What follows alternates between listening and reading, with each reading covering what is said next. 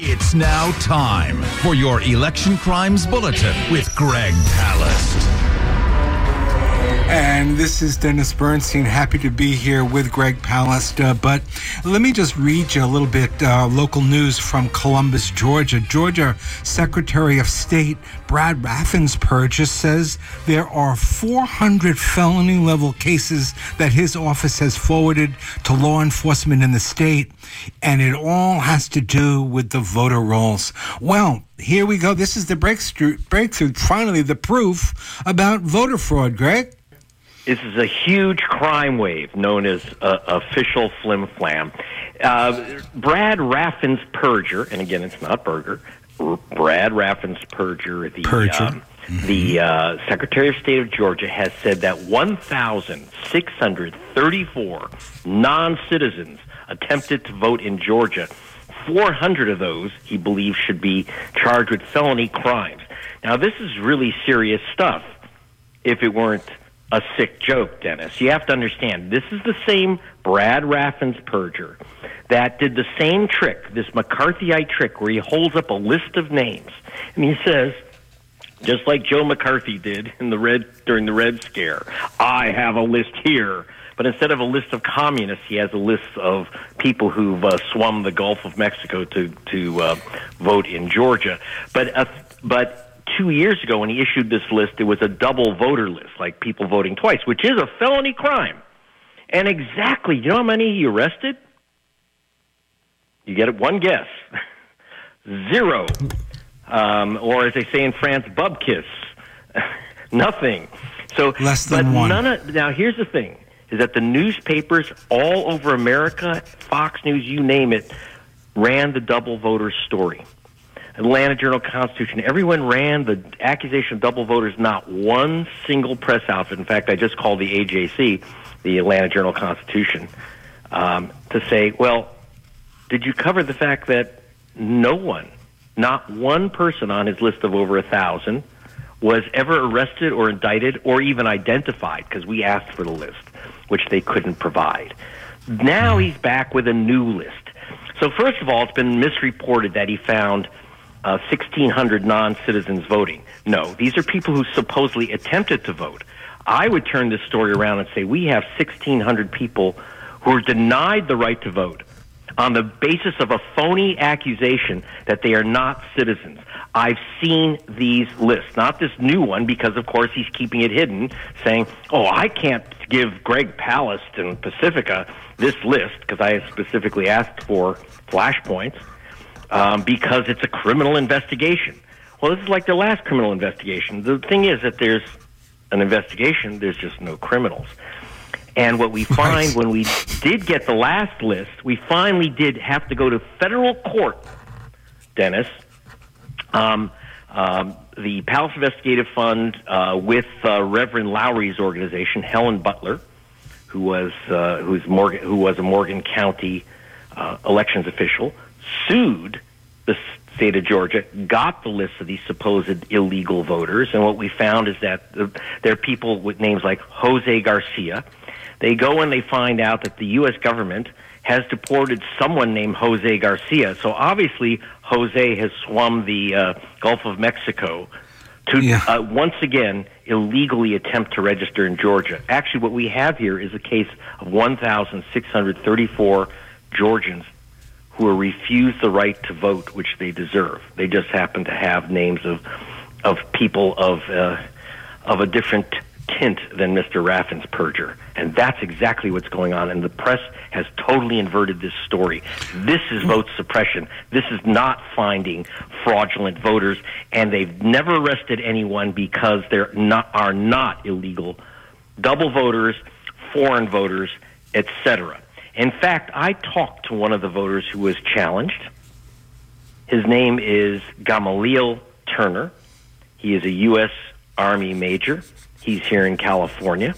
And yes, he is a Georgia citizen, but he was assigned by the President of the United States to come to the naval base, actually, at Fort Hueneme here in California, and he was denied an absentee ballot. I will say he did finally get his ballot. He actually was so angry, he flew at his own expense back to Georgia from California just to make sure a judge would order that his vote be counted. That's what he had to do. So this is not a story of massive vote fraud as Fox News is playing it, as all the local papers in Georgia are playing it. Once again, Raffensperger's found these terrible illegal voters. No, this is a case of voters he's blocked from voting who should have been allowed to vote. They don't have any evidence that these people are anything but Americans, including Major Turner.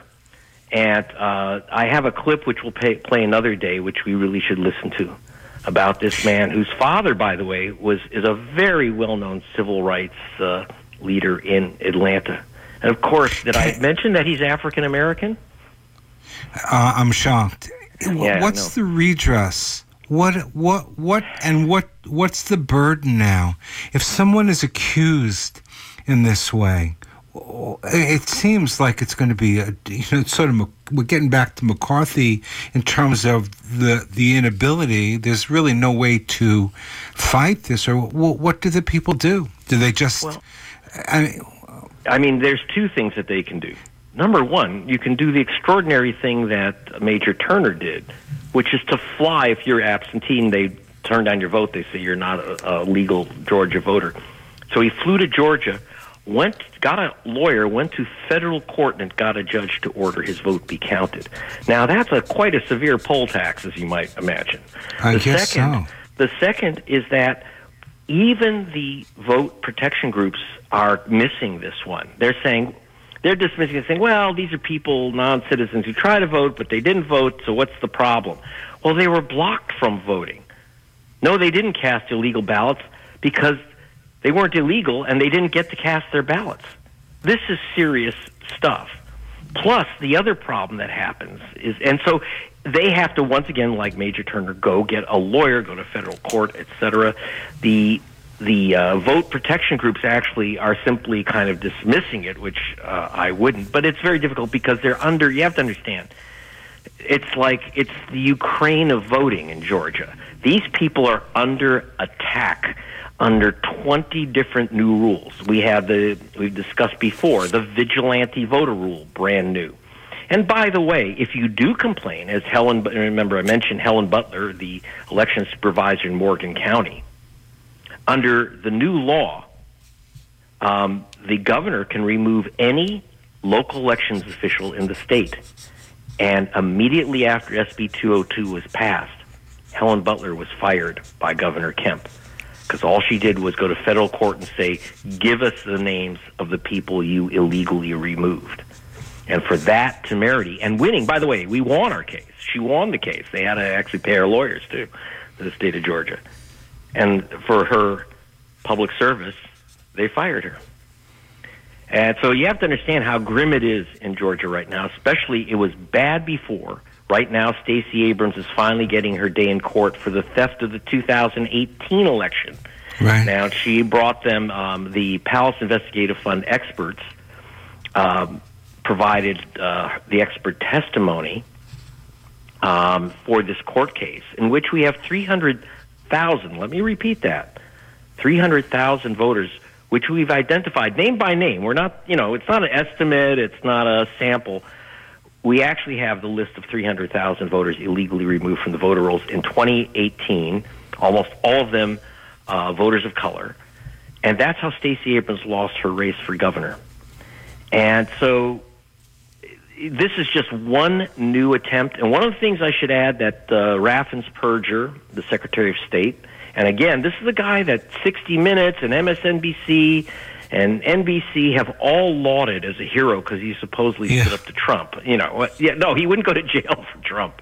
That's not standing up to Trump. That's saying he was standing up for himself. He's now calling for a Georgia and a U.S. constitutional amendment to say only citizens can vote. Well, there's one problem with that, Mr. Raffensperger. You could read the United States Constitution several times, and you will not find anywhere in it the right to vote for anyone.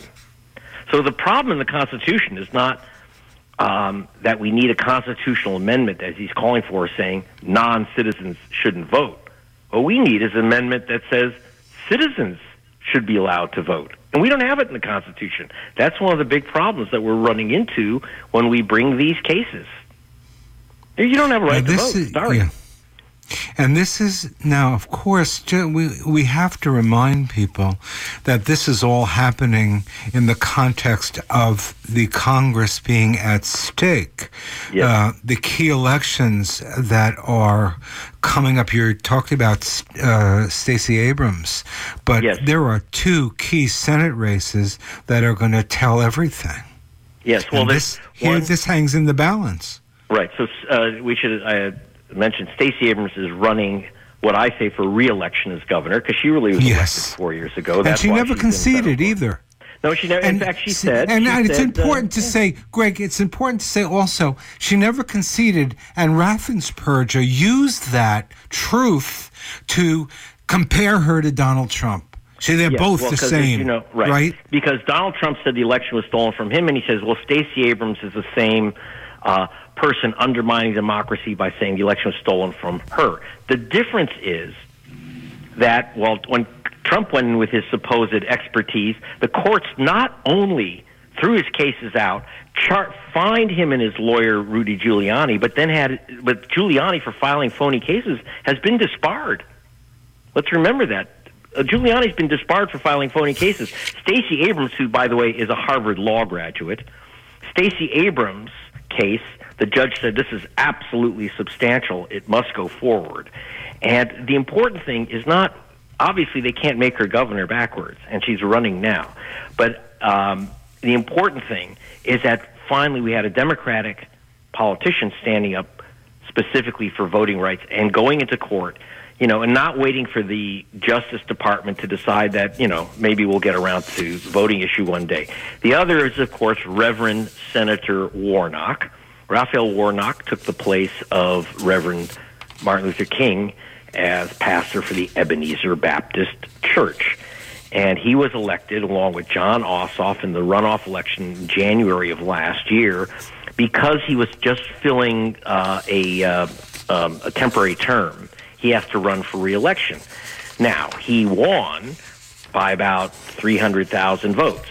But the new systems that they put in place under SB 202 are eliminating about 500,000 voters. 500,000 voters from the Georgia rolls through these gimmicks. So you take everyone named Jose Garcia and you say, okay, they're not a citizen, we'll block them from registering. You take people like Major Gamaliel Turner because he's military and they won't send him his absentee ballot. And you had, again, in 18, we had Martin Luther King's 92-year-old cousin about to vote for her in her 50. It was going to be her 50th year of voting in Georgia when they threw her out of the polling station, and she's in that lawsuit that was filed by Stacey Abrams. I asked her if anyone, if she would sue this, if she was going to sue the state. She said, if someone will carry me up the courthouse steps, because she has a walker.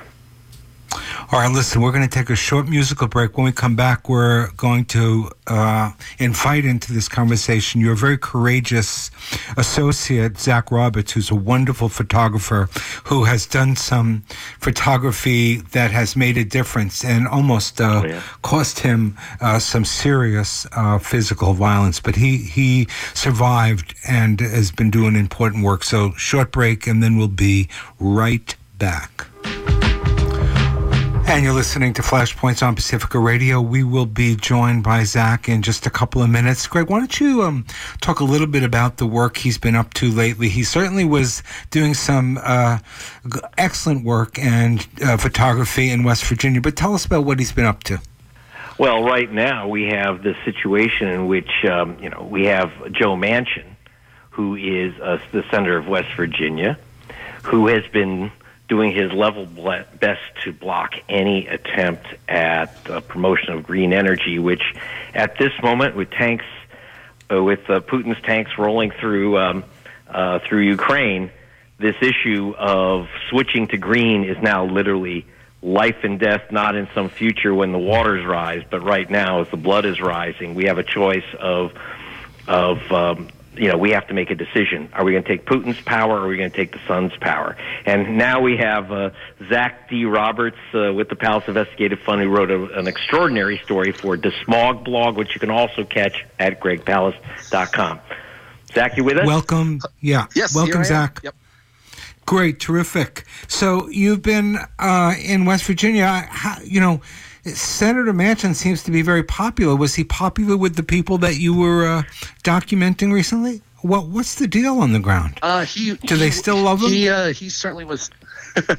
I don't even know if the people that vote for him really love him, other than just he's better than the next best option. The other one. And so the Republicans in the state don't like him, and I would say a lot of the Democrats, especially the progressives, don't like him.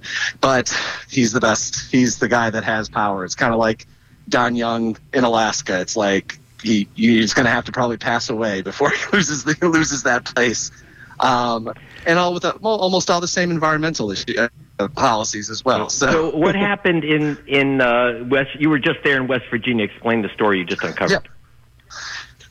Yeah. So I was down there for DeSmog blog and gregpalast.com, and basically there's a group of local West Virginians and local New York City, D.C., and then national people congregated in front of the Granttown Power Plant in Granttown, West Virginia.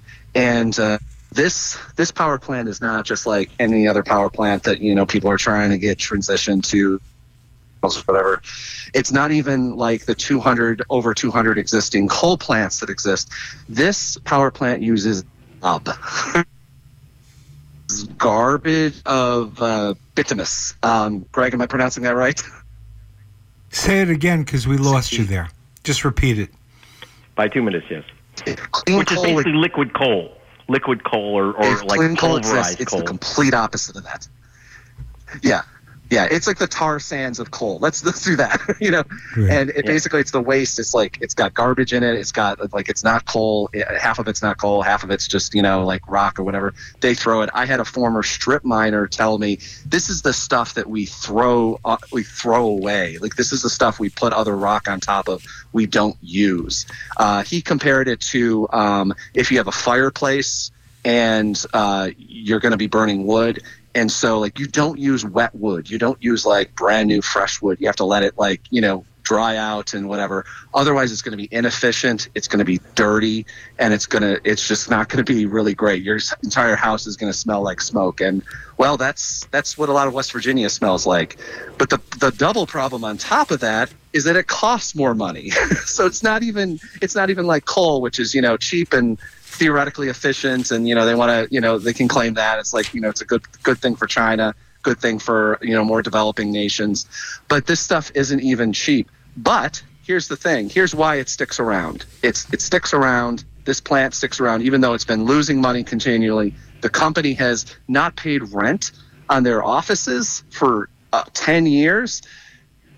Joe Manchin is the guy selling the gob to the power plant. Joe Manchin gets a kickback when this power plant uses the gob. And he has been making $500,000 a year by Vice and New York Times estimates for the last decade or so. So a predominant amount of his personal wealth comes from this one plant. Wow. And this is the guy that sits in the Senate and makes decisions about climate policy, about energy policy in America. And he's personally making cash from it. His son works at the little office in the next town over, Fairmont. So this is a family business. It's basically the coal mob, the dirty coal mob happening in West Virginia, and it's all Joe Manchin. Does anybody confront him on this, or does he get just a free ride? Is he just Mr. Nice Guy and he's one of us sort of thing, but he's not? Well, one of the problems with this, in the Senate, sure. Environmentalists have tried to, activists have tried to, but when he's on his own personal yacht, that he has in the Potomac, or he's driving through with his tinted windowed Maserati, it's a little bit hard to get a hold of him. He certainly wasn't down down at the power plant working. He wasn't talking to the people of Grant Town, who I talked to the local pastor there who was trying to evangelize to the activists there. This guy was Pastor Bill was his name, and he certainly wasn't a fan of the activists there necessarily. He wasn't angry at them or anything like that, but he just was like, that's not for me. But he told me that the town of Grant Town, where a lot of the local people have to deal with the dirt that comes out of this coal plant, it has two businesses. It has a storage unit place. And it has two, as he said, pop machines in front of the town hall. Grant Town, it was a gorgeous town back in the 50s, 60s, 70s. Like you can drive through that town and you're like, oh, this would be a great place. He told me that he was offered to buy a house with land for $1,500. And he turned him down because the house was he also works as a contractor, and he said it would cost me $10,000 to wreck the house and then rebuild. And so like the entire area is so devalued because there's no jobs there. There's not even quality like internet or anything like that. You can't there's no hipsters going out to Grant Town to work remotely in this entire area, and none of that money, and they're getting pulled over the coals for this to make Joe Manchin cash. So they're getting actually paid extra. Joe Manchin had to, because the regulators in West Virginia, as you know, I mean, you can imagine how great they are. They made a try to fight this plant being reopened. Back in, I think it was 2000, it was the late 90s, early 2000s. They had to fight it because it was going to cost locals way too much money for the value, because they can get their power from there's like a dozen power plants in West Virginia, or there's Ohio. It's regional. We're not like that area is not like Texas, where it's its own little power plant power grid. It's like the rest of the country. It's you can pull power from other places. And let me interject, Zach, since I'm the numbers man. In 6 years, the people of West Virginia have overpaid $117 million to keep using Joe Manchin's CLOP, this stuff called GOB, which also, it's one of the reasons why the area is so devalued. Everything is covered in filth. But it's filth that you're actually paying $117 million extra for. Yeah. Thanks, Joe. Right. Yep. And the question here is, in the context of the war, Russia's war in Ukraine, is he going to benefit from this because of the cutoffs and the interruptions in terms of energy resources in the region? Absolutely. Is he benefiting? Yeah. What's that mean to him? Understand that the price of coal and the price of, just like the price of natural gas and distillates, et cetera, zoom when the international price goes up. These contracts are pegged to a floating price. So basically, he is a Ukraine war profiteer. This is what's going on. I mean, he's making money off that bloodshed.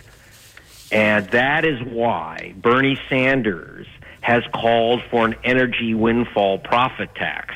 But that means he's actually saying to his fellow senator, as long as you're raking it in because of this war, why don't you give back 60% of the windfall? We're not even asking you to give back your usual $500,000 a year in royalty that you're pocketing on this plant. Give us the extra 60% of the extra you're making off of the suffering. Right. The U.S. taxpayer is paying. It's not like it's free to the U.S. taxpayer, this war, but they're having a party. They're breaking out the champagne bottles over at Chevron and Exxon and in Manchin. But understand that the price of coal and the price of natural gas and the price of distillates, and obviously we see gasoline and others, are all pegged to this international price. So he makes money. This was the number one thing. I was at CPAC down in Orlando it was a month and a half ago, and that was almost every single speaker. Either the speakers, Charlie Kirk was against doing anything, just ignore Ukraine, don't do anything whatsoever. But every single other speaker was slamming on, this is Biden's war. Russia wouldn't have invaded Ukraine if it wasn't Biden's war. That's why we need to open up the oil wells in Alaska. We need to open up the coal mines in West Virginia. We need to, anything you can possibly think, offshore drilling. They're just saying, open it up. And so it was basically the old school conservatives that are still left, and the few of them that are still left in at places like CPAC, desperately want to reopen everything, even though nothing's been closed. I mean, let's be honest here. Alaska is still open for business. It's just that businesses know it's too cheap and they can't they're holding off on that. But it's the fact that this is their moment in the sun to try, ironically, the sun, to try to make the last bits of money from the fossil fuel economy, and they're desperate for it. It's amazing. It's amazing that this guy has so much power in this context. Final word, Greg. We're out of time, but where does this one go? We're going to see a lot more of this. Go on, please. We do. Zach and I have been doing investigations on both energy and voting, and you can't split the two. Right. If you have a fixed voting system, who is it fixed by? It's not fixed for the people who are sucking the filth and gob. It's fixed for the people who are the filth merchants. Let's not forget why elections are fixed. As I've said, you don't steal votes to steal elections. You steal votes to steal the money. And that's what's going on. If they can take away Reverend Warnock's seat in Georgia, they don't have to talk to Manchin. Then they've got the petro interests will have the majority in the Senate. Wow, so much at stake. Well, thank you so much, Greg Palast. GregPalast.com with us every week to do the Election Crimes Bulletin. Zach Roberts, a photographer, works with Greg. And I thank both of you for your amazing work. Sorry about the